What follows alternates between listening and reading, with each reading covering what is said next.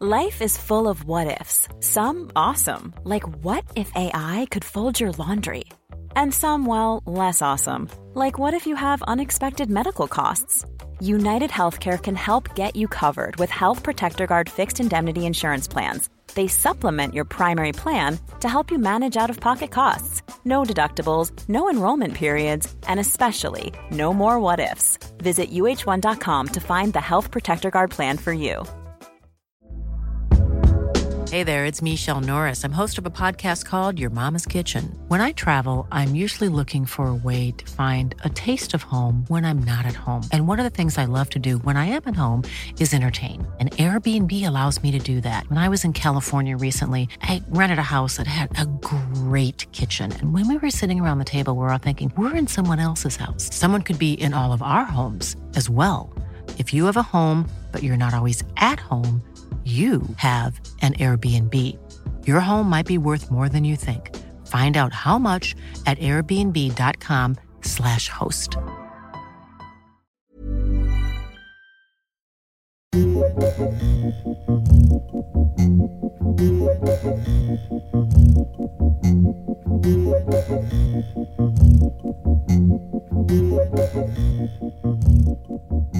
Welcome to Neon, the podcast that reveals the history behind pop culture. I'm Jem Duducu, and this time round on Neon, we're looking at Westworld, which means we're of course going to be having a conversation about cowboys and the evolution of the cowboy story, as well as, are we actually still in love with the idea of the cowboy? Because there's a history to the history and even myth-making of cowboys. I think I've said that word enough, but don't worry. We're also going to be talking about, naturally, the Terminator and Jurassic Park a little bit. And strangely, we're also going to be talking about the Lebel 1888 rifle. With that in mind, before we get going, don't forget to click subscribe, to leave a review on whatever app you're listening to this on, and if you want to get in touch with us, have a look at neonpodcast.com and Neon Podcast on both Twitter and Facebook.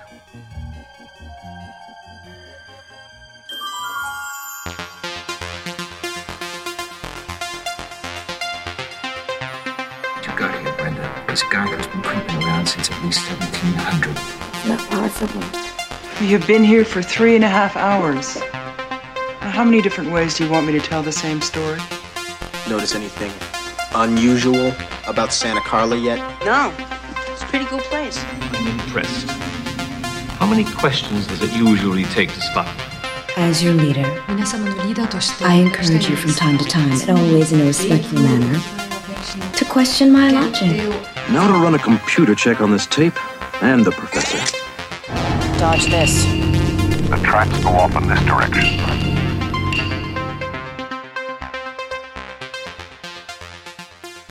So, Westworld. Where to begin with this one? Well, let's start with Michael Crichton, shall we? If you don't know who Michael Crichton is, in the 70s, 80s, and 90s, he was one of the biggest, most prolific, in the sense of different projects, not in terms of raw books, writer out there who also directed movies and adapted his works to screenplays. And some of his works are some of the biggest movies in cinema history. Westworld's one of them. It was a movie back in 1973 and very quickly got picked up for a sequel, Future World, in 1976. Jurassic Park is perhaps his best well-known work, which of course got turned into the Steven Spielberg movie. But he also made a number of books that were turned into films, particularly in the 1990s, things like Sphere and Rising Sun. Some of these aren't nearly as entertaining or as good adaptations as something like Jurassic Park. But the point is, we're talking about a man who understood that some of his stories, and the groundbreaking first one he created was something called the Andromeda Strain. And there's a funny story about that. Apparently he was in a hospital. Andromeda Strain's about an outbreak of a virus, and he was sitting in a hospital room, and he happened to hear, it was such a big hit, pretty much everybody was reading it, and he overheard a couple of doctors critiquing the science in the book that he had written, and he didn't tell them that it was his book, which I think is quite polite and nice. But anyway, so Michael Crichton, sadly, at 66, he died in the year 2008. He passed away 10 years ago.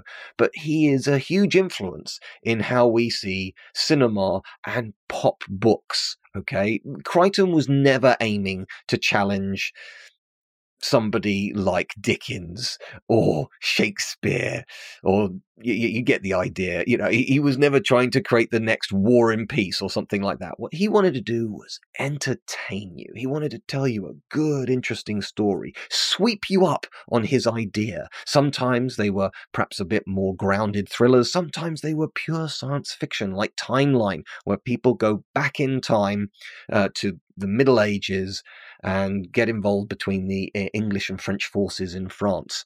The thing is, on that one, I just have to briefly pause on that one. I haven't read the book. I have seen the film, and that's a bad film. That's a very bad film. But I just want you to play this little game in your head. So you are going back to the Middle Ages. It's a violent time, and you're not meant to take anything with you. You're just meant to go with some time-specific, era-specific clothing on you, and that's it. Off you go.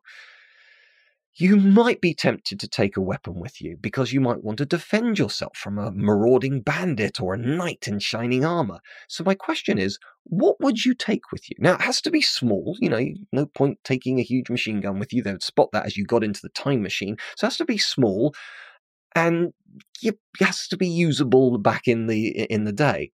Now, I would argue that pretty much everybody would take some kind of pistol with them. But there is a character in this movie who inexplicably, of all the things they could have taken with them to protect themselves, I can't believe I'm saying this, and this is really in the movie, takes a hand grenade.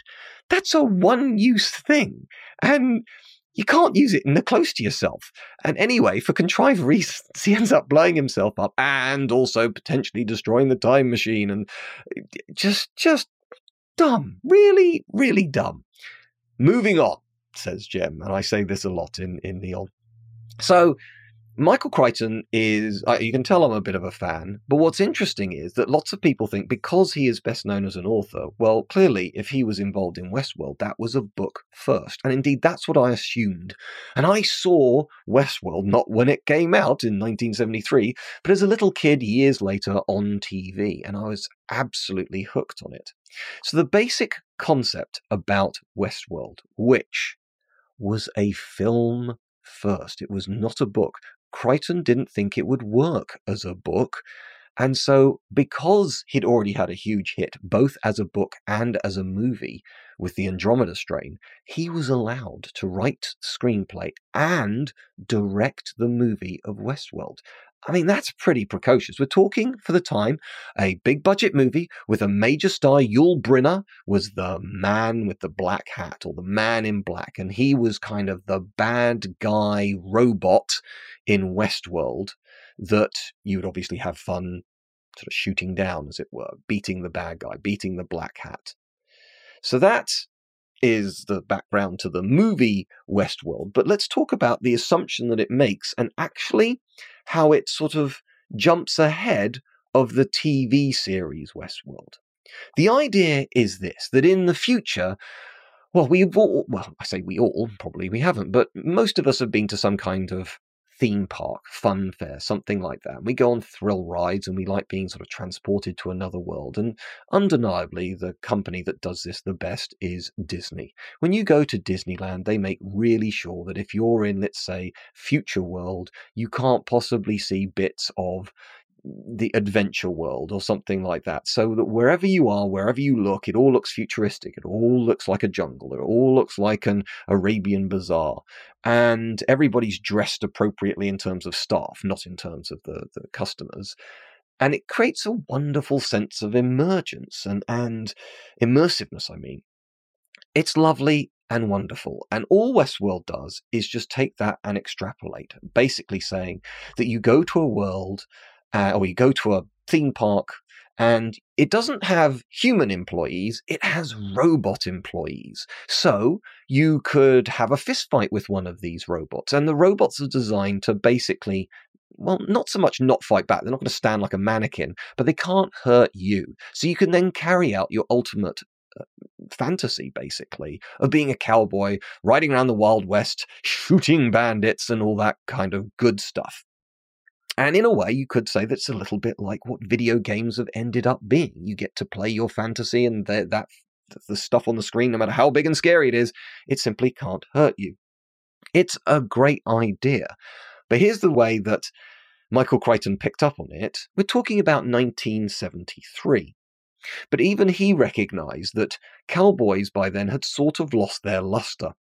All the kids that had grown up and were now adults in 1973 had grown up on the Clint Eastwood movies, on the John Wayne movies, on repeats of things like High Noon on TV. Cowboys were definitely still a thing in the 1970s, but there was also a medieval world, so you could go there and sort of have medieval feasts and do medieval jousting and things like that. And there was a third world, which I believe, somebody might correct me if I'm wrong, which was like a Roman world as well. So whereas most of the action happens in Westworld, presumably there was also medieval world and Roman world, and because this is an expensive thing to pull off, and a little bit like Game of Thrones, Westworld is eye-wateringly expensive production to put on. And don't get me wrong, all the money's on screen. And what I love about both Game of Thrones and Westworld, HBO does create great TV shows, is they don't just try and dazzle you with the special effects or look at all the money in this scene. They get great actors. They got interesting things to say in their well-polished scripts. It's just it all works. But because it's so expensive, it is basically all in Westworld. At the end, in the last episode of Series 1, don't worry, no spoilers for Series 2 here. At the very end of Series 1, they go behind the scenes, and you've already seen behind the scenes, but they do stumble across a few samurai, and you see Samurai World just in the background. Now, that's all we've seen of it, but it does point out there is more than Westworld in this complex. And actually, I am going to come on to the economics of of Westworld and the idea behind it in a little bit.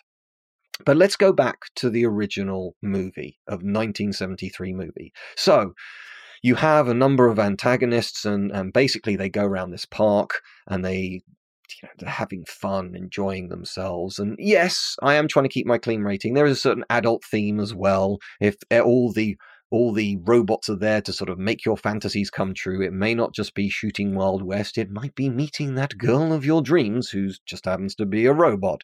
Okay, and there's certainly a lot of that in the new TV series.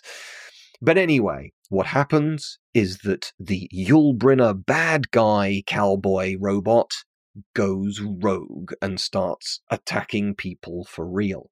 And actually, one of the things about this 1973 movie is, look, undeniably, we're talking about 1973, 4 years before Star Wars, for example, but it's one of the earliest movies to show computer graphics. It's not the earliest, and actually there are early computer graphics in 2001 Space Odyssey, which came out in 1968. But particularly when you see things from Yul Brynner's point of view, you get this kind of schematic-y type of sort of 3D, this is what a computer robot would look like, or how it would see the world type viewscape, which was revolutionary. And because he's a robot, an android, he's kind of unstoppable.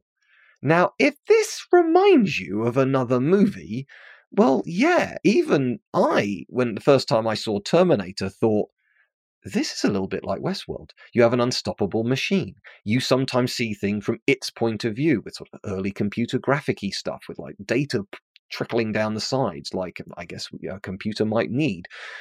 And so there is absolutely DNA from one to the other. A lot of people talk about La Jetée, which is a short French film only using stills, so still photos, one after another in black and white. And it's about this guy in an apocalyptic world who travels back in time, and he's trying to fix the past so that the future will be better.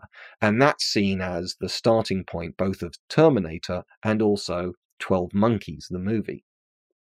That's by the by. And again, there is definitely DNA there, but you can't deny the idea of this unstoppable bad guy robot with this point of view is also clearly an influence to something like the Terminator.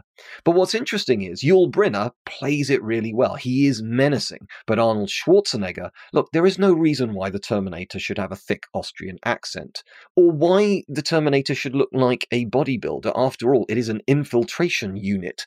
But it works. Schwarzenegger, back in the early 80s, kind of looked like a tank. Apparently they were thinking about sort of getting really sort of well-known, well-respected actors to potentially play the Terminator, but none of them would have done what Arnold Schwarzenegger would have done. Indeed, it is interesting. It's always interesting to see who might have played the other roles in the past. For example, you've got Tom Selleck potentially would have been Indiana Jones, and so it is interesting to see what might have been in some of these situations. I digress on this one. So the point is, there's definitely a link between Terminator and Westworld. But even Michael Crichton in the 1970s, because he had, you can also go to the medieval world and things like that, recognized that cowboys had sort of lost their luster. I guess if you were a kid growing up in post-war America, there were things like Howdy Doody, which was a sort of little kids show. So when you were a little teeny tiny kid, you'd watch a cowboy thing, then you'd go to the cinema and you'd see a John Wayne flick. And, there were all kinds of westerns like Bonanza and The High Chaparral and things like that on TV. And so kids wanted, kids would literally play, and I'm well aware that this is a derogatory term, but in the 1960s, there was sort of nothing seen wrong about this. Kids would literally play cowboys and Indians, or cops and robbers in the playgrounds. I should be using the term Native Americans, but that's what people would have called it back in the 60s. So that used to absolutely be a thing. But speaking as a man with children, I love my films. And actually what I've been doing is I've been going back and I've been showing my kids older, age-appropriate movies. And they love things like The Italian Job, or things like some of the John Wayne movies, Sands of Iwo Jima they've seen. That's a black and white movie, and they get that, and they thought it was quite powerful when he dies at the end. Spoiler for a movie that came out in the 1940s. So they've seen sort of some of the classic John Wayne films. They've seen Where Eagles Dare. So they've seen lots of the old films from the 50s and 60s, and they love them because a good film is a good film. Simple as that. And so they have an opinion on something like John Wayne, and yet all my other nieces and nephews don't even know who John Wayne is. And when we went to Madame Tussauds, everybody walks past the John Wayne waxwork, and yet he was a huge movie star for 30, 40 years, and yet my kids sort of saw him, recognized him instantly, and said, can we have a photo next to the John Wayne waxwork, which I kind of felt proud about. But the thing is, cowboys, I think people are still interested in it, but it's not a cultural movement anymore. I think kids nowadays, particularly when they're playing video games, yes, there are things like Red Dead Redemption, and later on this year, Red Dead Redemption 2's coming out, and that will be a huge hit. But it's because it's going to be a good game from a very good publishing house, and it's probably going to have some interesting things to say. But cowboys absolutely have lost their luster. And if we are then talking about Westworld in the future, it makes no sense why that's the central point. People are not, if my kids are the old people in Westworld, let's just say, they haven't grown up desperately wanting to live out their fantasies on the wild frontier. That's not really a thing. That wouldn't really have made much sense to theme in the future. And this is where I come to the economics of Westworld, because Westworld in the TV show is huge. It's gigantic, okay? And they have massive earth-moving equipment when they want to resculpt some of the park into a new storyline. They can create very large lakes, and that doesn't even impact on most of the areas that are still being used in the stories and in the theme park. And while it is specifically said that this is for rich people only, I don't know whether I picked this up from the internet or whether it's mentioned in the TV show, but there does seem to be a figure thrown around about $20,000 a day. And that sounds like a lot of money until you start thinking about certain things. Well, it's in the future. So $20,000 in the future is not as much, won't buy you as much as $20,000 right now because of inflation, okay?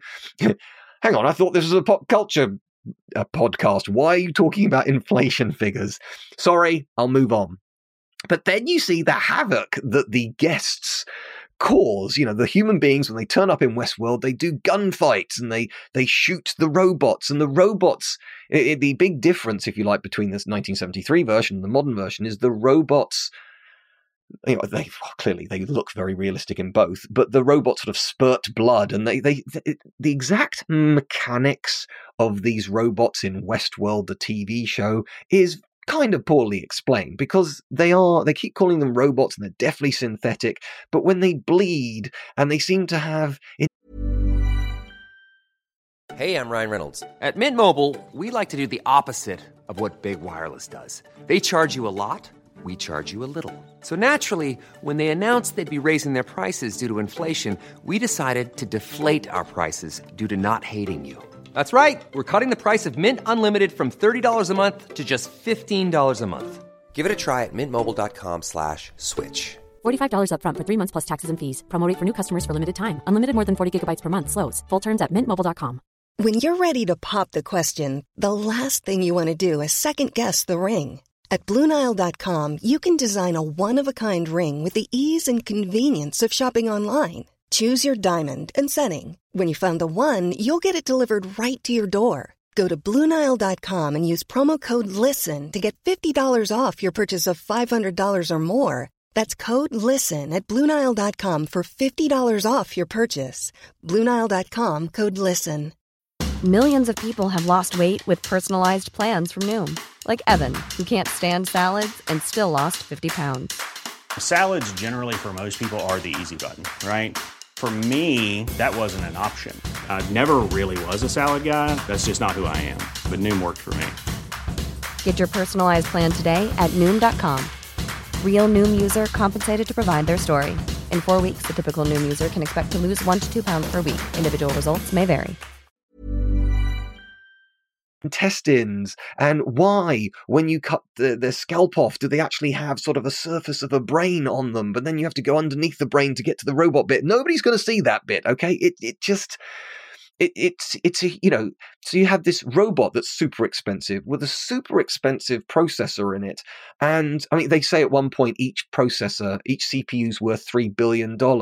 Okay, maybe that's what it is on the market. It may not have costed them that much to make, but even so, you're then going to sort of like surround it in a sack of red dye. So if it gets shot in the head, it sort of spurts blood there. And you know, each robot would cost billions clearly to create, and yet, you know, the guests shoot them, they're sort of shot to pieces, and then they're taken downstairs, and then they're rebuilt, and then they're out ready to go the next day. You need a small army. I mean, if you look at the Magic Kingdom in Florida, I believe that's the single biggest employer in a theme park or in a one-off site in the world, and that's got 70,000 staff. So, and Westworld is so much bigger, and they need sort of top level security, and they need people rebuilding these robots, and just $20,000 per person per day does not cover the costs of renting all that land or buying all that land alone, let alone all the R&D and trying to stop people trying to steal your tech and all this kind of stuff. So look, Jem, you're getting very excited about the economics of a non-existent business. I know, but it just amuses me that this is clearly aimed at adults, but the person behind the scenes writing this stuff, it is interesting that when writers, an awful lot of writers have never worked in business, and yet most of us work in businesses and we understand profit, loss, margins, things like that. We might even have been sat in very boring business reviews or quarterly reports and things like that.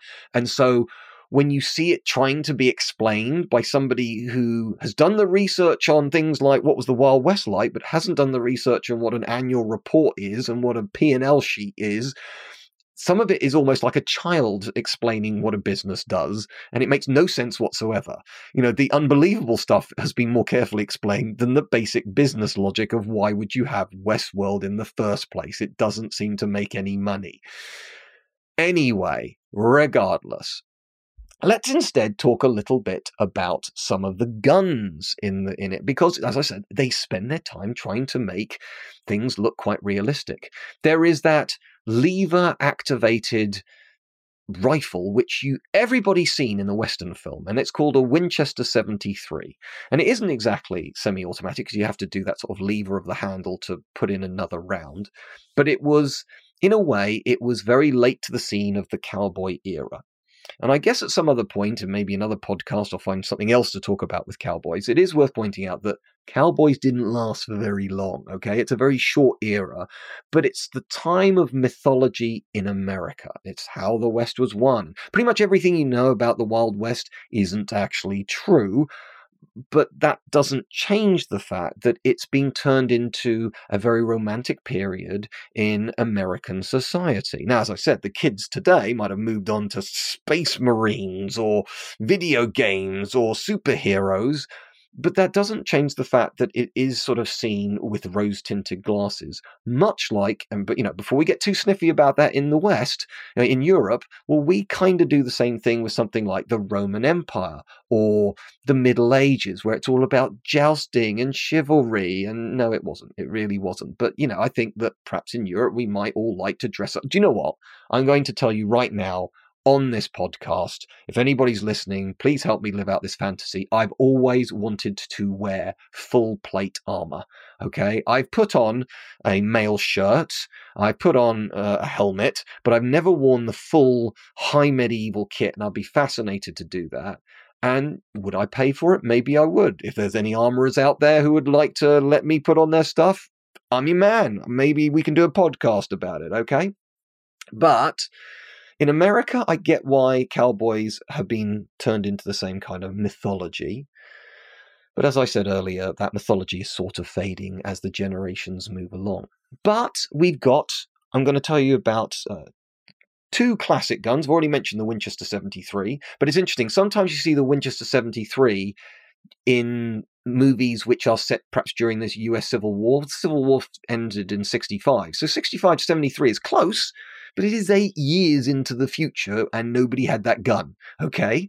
But you do also have the ubiquitous, yes, you see it everywhere, Colt Single Action Army Revolver, quite often referred to as the SAA. And most of the characters have an SAA, and it's just the quintessential revolver.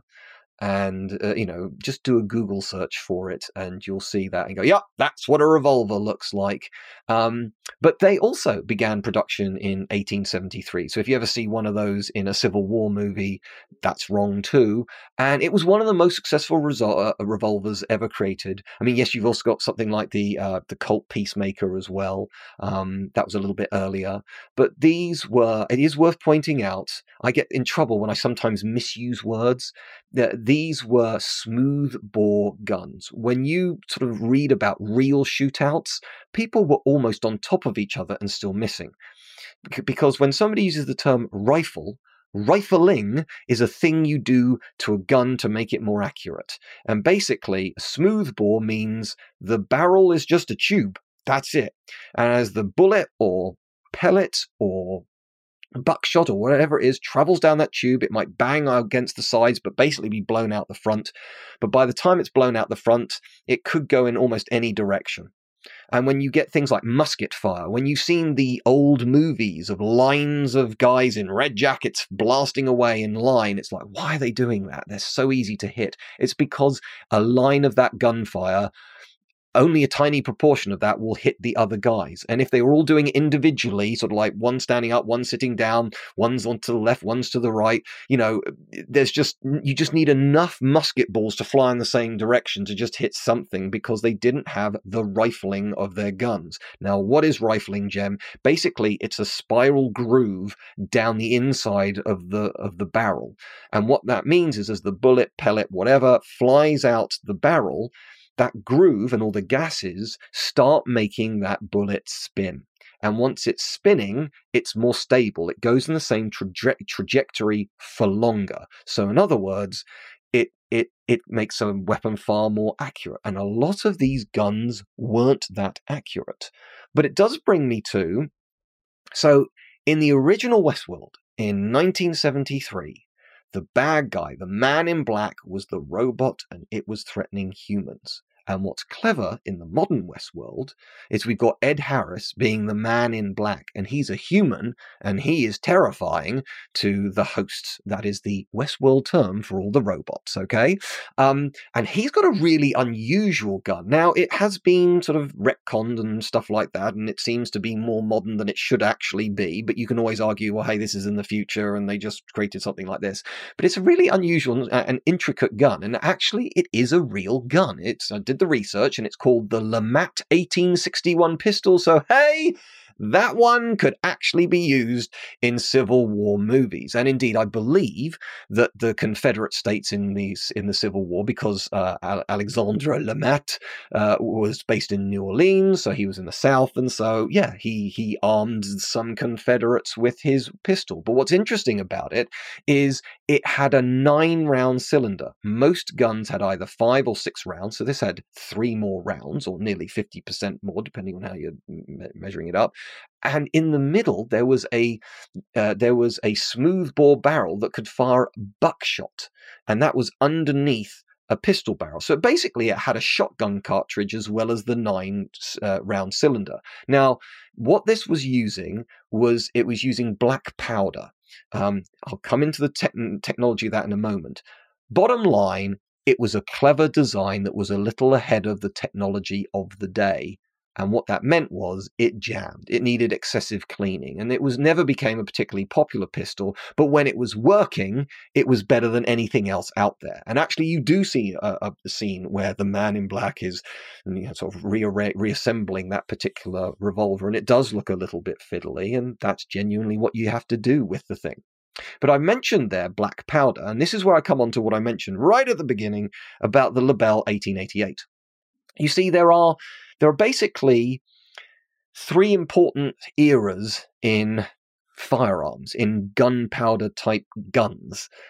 The first era is when we have those incredibly slow firing muskets. Look, there was 1 person killed at the Battle of Agincourt. That happened in 1415 with a handgun, which was little more than a metal tube and a wick, okay? And what we know is in that battle, it was the longbow that did all the damage. And actually, we know that the Mongols used it against the Mamluks in this game, in this battle it was the Mamluks who used it against the Mongols, apologies, in this mid-13th century. So we're talking in the 1200s in the Middle East. So guns have been around for a long time. But what you've got once we're into the proper era of firearms is you've got those, you've all seen this painfully slow loading process where you put a ball down the barrel, then you put the gunpowder and the wadding, and you put a little wire thing in it, and you sort of jam it down, and eventually you fire it. And you'd be lucky to fire 2, maximum 3 shots in a minute, okay? So then somebody invented the bullet, where basically all that gunpowder and the ball were in the same thing. But the thing about gunpowder, and you've probably seen this in reenactments, is when they fire, you get this huge puff of smoke. That is black powder. And rifles using black powder obviously give away the position of anybody firing them. So I'm not saying that the Lebel 1888 was the very first gun to not use black powder, but actually use something that was smokeless. It's called gun cotton. But it was the first mass-produced bolt-action rifle to do it. It was used by the French in 1888. And as soon as that rifle came out and started being mass-produced by the French army, it made everybody else's guns and rifles in their armies obsolete. Because suddenly you had rifles that didn't give away where you were. So you could, you might hear the gunshot echoing through the canyon, but I don't know where the shooter is. And that gives you a huge, huge advantage. It also explains why an awful lot of these old-fashioned revolvers that you see, particularly in old-timey movies and like silent movies, is you see smoke puffing out of them everywhere. They're actually using real bullets. They didn't have blanks in those days.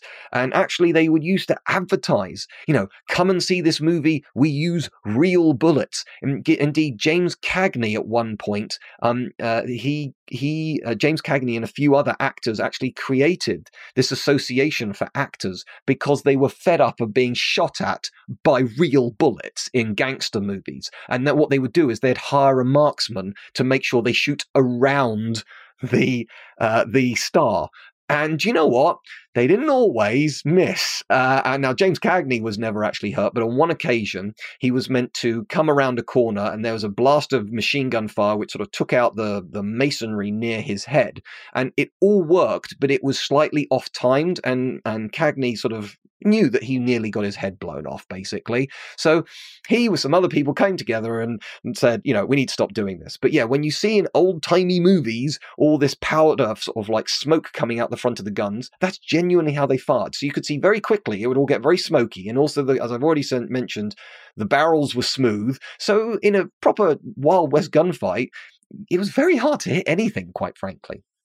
Going back to the LeMat 1861, the Man in Black's overly complicated gun, that was a black powder gun. But in the actual TV series, it doesn't produce any smoke, so clearly they're not using the right ammunition. But does that really matter, seeing it's all set in the future?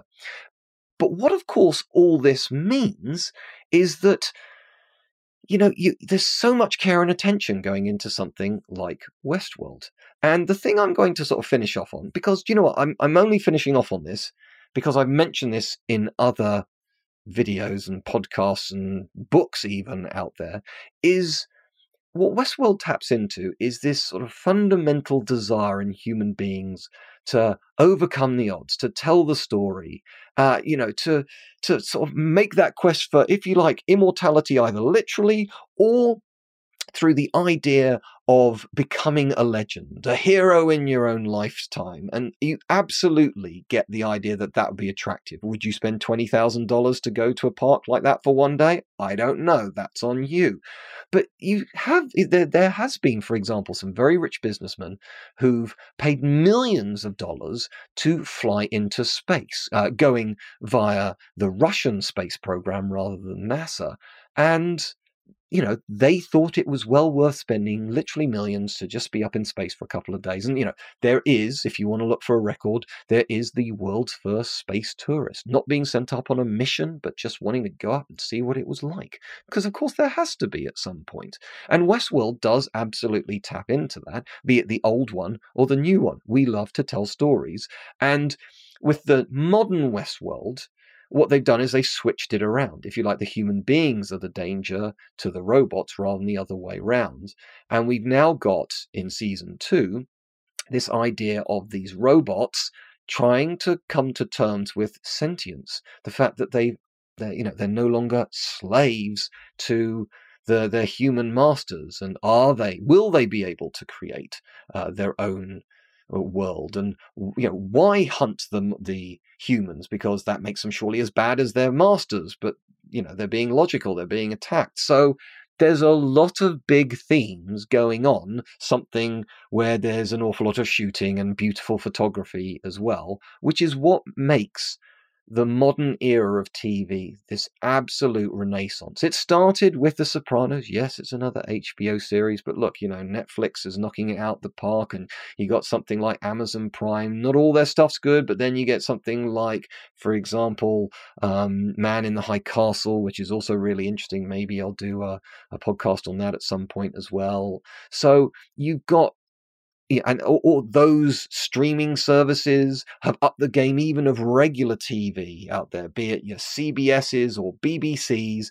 More money's being put into it. And interestingly, going back to Westworld in 1973, it was just a fun movie for people to go and see. And actually, if you wanted great drama in 1973, you went to the cinema. You didn't watch it on TV because it was all a bit cheap and cheerful on TV. And it was very rarely an overarching series on a story over a TV series. You could sit down and watch any episode, basically, of Starsky and Hutch, and it doesn't matter what order you saw it in, for example. Whereas nowadays, TV is where the great drama is. Cinema, occasionally, yes, there are great movies out there, like The Revenant, for example. Really enjoyed that. Pretty much anything by Christopher Nolan, like Dunkirk. However, you can't deny that the cinema is now largely a place of spectacle, where you go and see a superhero movie, and there's nothing wrong with that. But the really good drama with the really interesting themes, that's the stuff that's on TV today. And it's switched around since the first Westworld to the new Westworld. There's been a switching around not only of protagonist and antagonist, there's also been a switching around of quality of product between cinema and complexity of product, shall we say, between cinema and TV as well. So Westworld is important in terms of understanding a little bit about ourselves. It's important about understanding a little bit about how we are entertained today and the story of TV drama right now and the health of it, which is pretty rude, I'd hasten to add. And also it's telling you a little bit about the actual history of the West, just sort of sneaking in the background with various different weapons and clothing and comments and social forays and things like that. So it's an excellent TV series. And yes, I've revealed some of the hard facts behind it. And I would recommend absolutely going back and watching the original Westworld movie at some point. See how far it's come. See if you can spot the beats that have been taken by Terminator. It's, you could do worse for 2 hours. And also see how far things have come in things like computer graphics too. Thank you very much for listening. Once again, I must remind you that please continue this conversation. When this podcast finishes, Neon doesn't stop existing. There are obviously more podcasts to listen to. You can go and check out some of them on the website, which is neonpodcast.com. We're Neon Podcast on Facebook and Twitter. You want to talk to me? It's Jem Deduccio. I'm sure the links will all be in the description below. You want to ask me a question? You want to challenge me on a Neon? I've managed to do it about a sci-fi show about killer robot cowboys, okay? I think I can do it on almost anything. So thank you very much for listening. More Neon Podcast goodness coming soon.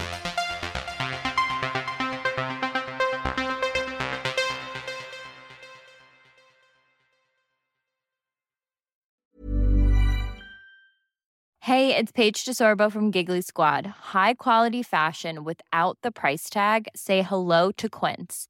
I'm snagging high-end essentials like cozy cashmere sweaters, sleek leather jackets, fine jewelry, and so much more. With Quince being 50 to 80% less than similar brands. And they partner with factories that prioritize safe, ethical, and responsible manufacturing. I love that. Luxury quality within reach. Go to quince.com/style to get free shipping and 365-day returns on your next order. Quince.com/style. When you visit Arizona, time is measured in moments, not minutes. Like the moment you see the Grand Canyon for the first time. Visit a new state of mind. Learn more at hereyouareaz.com.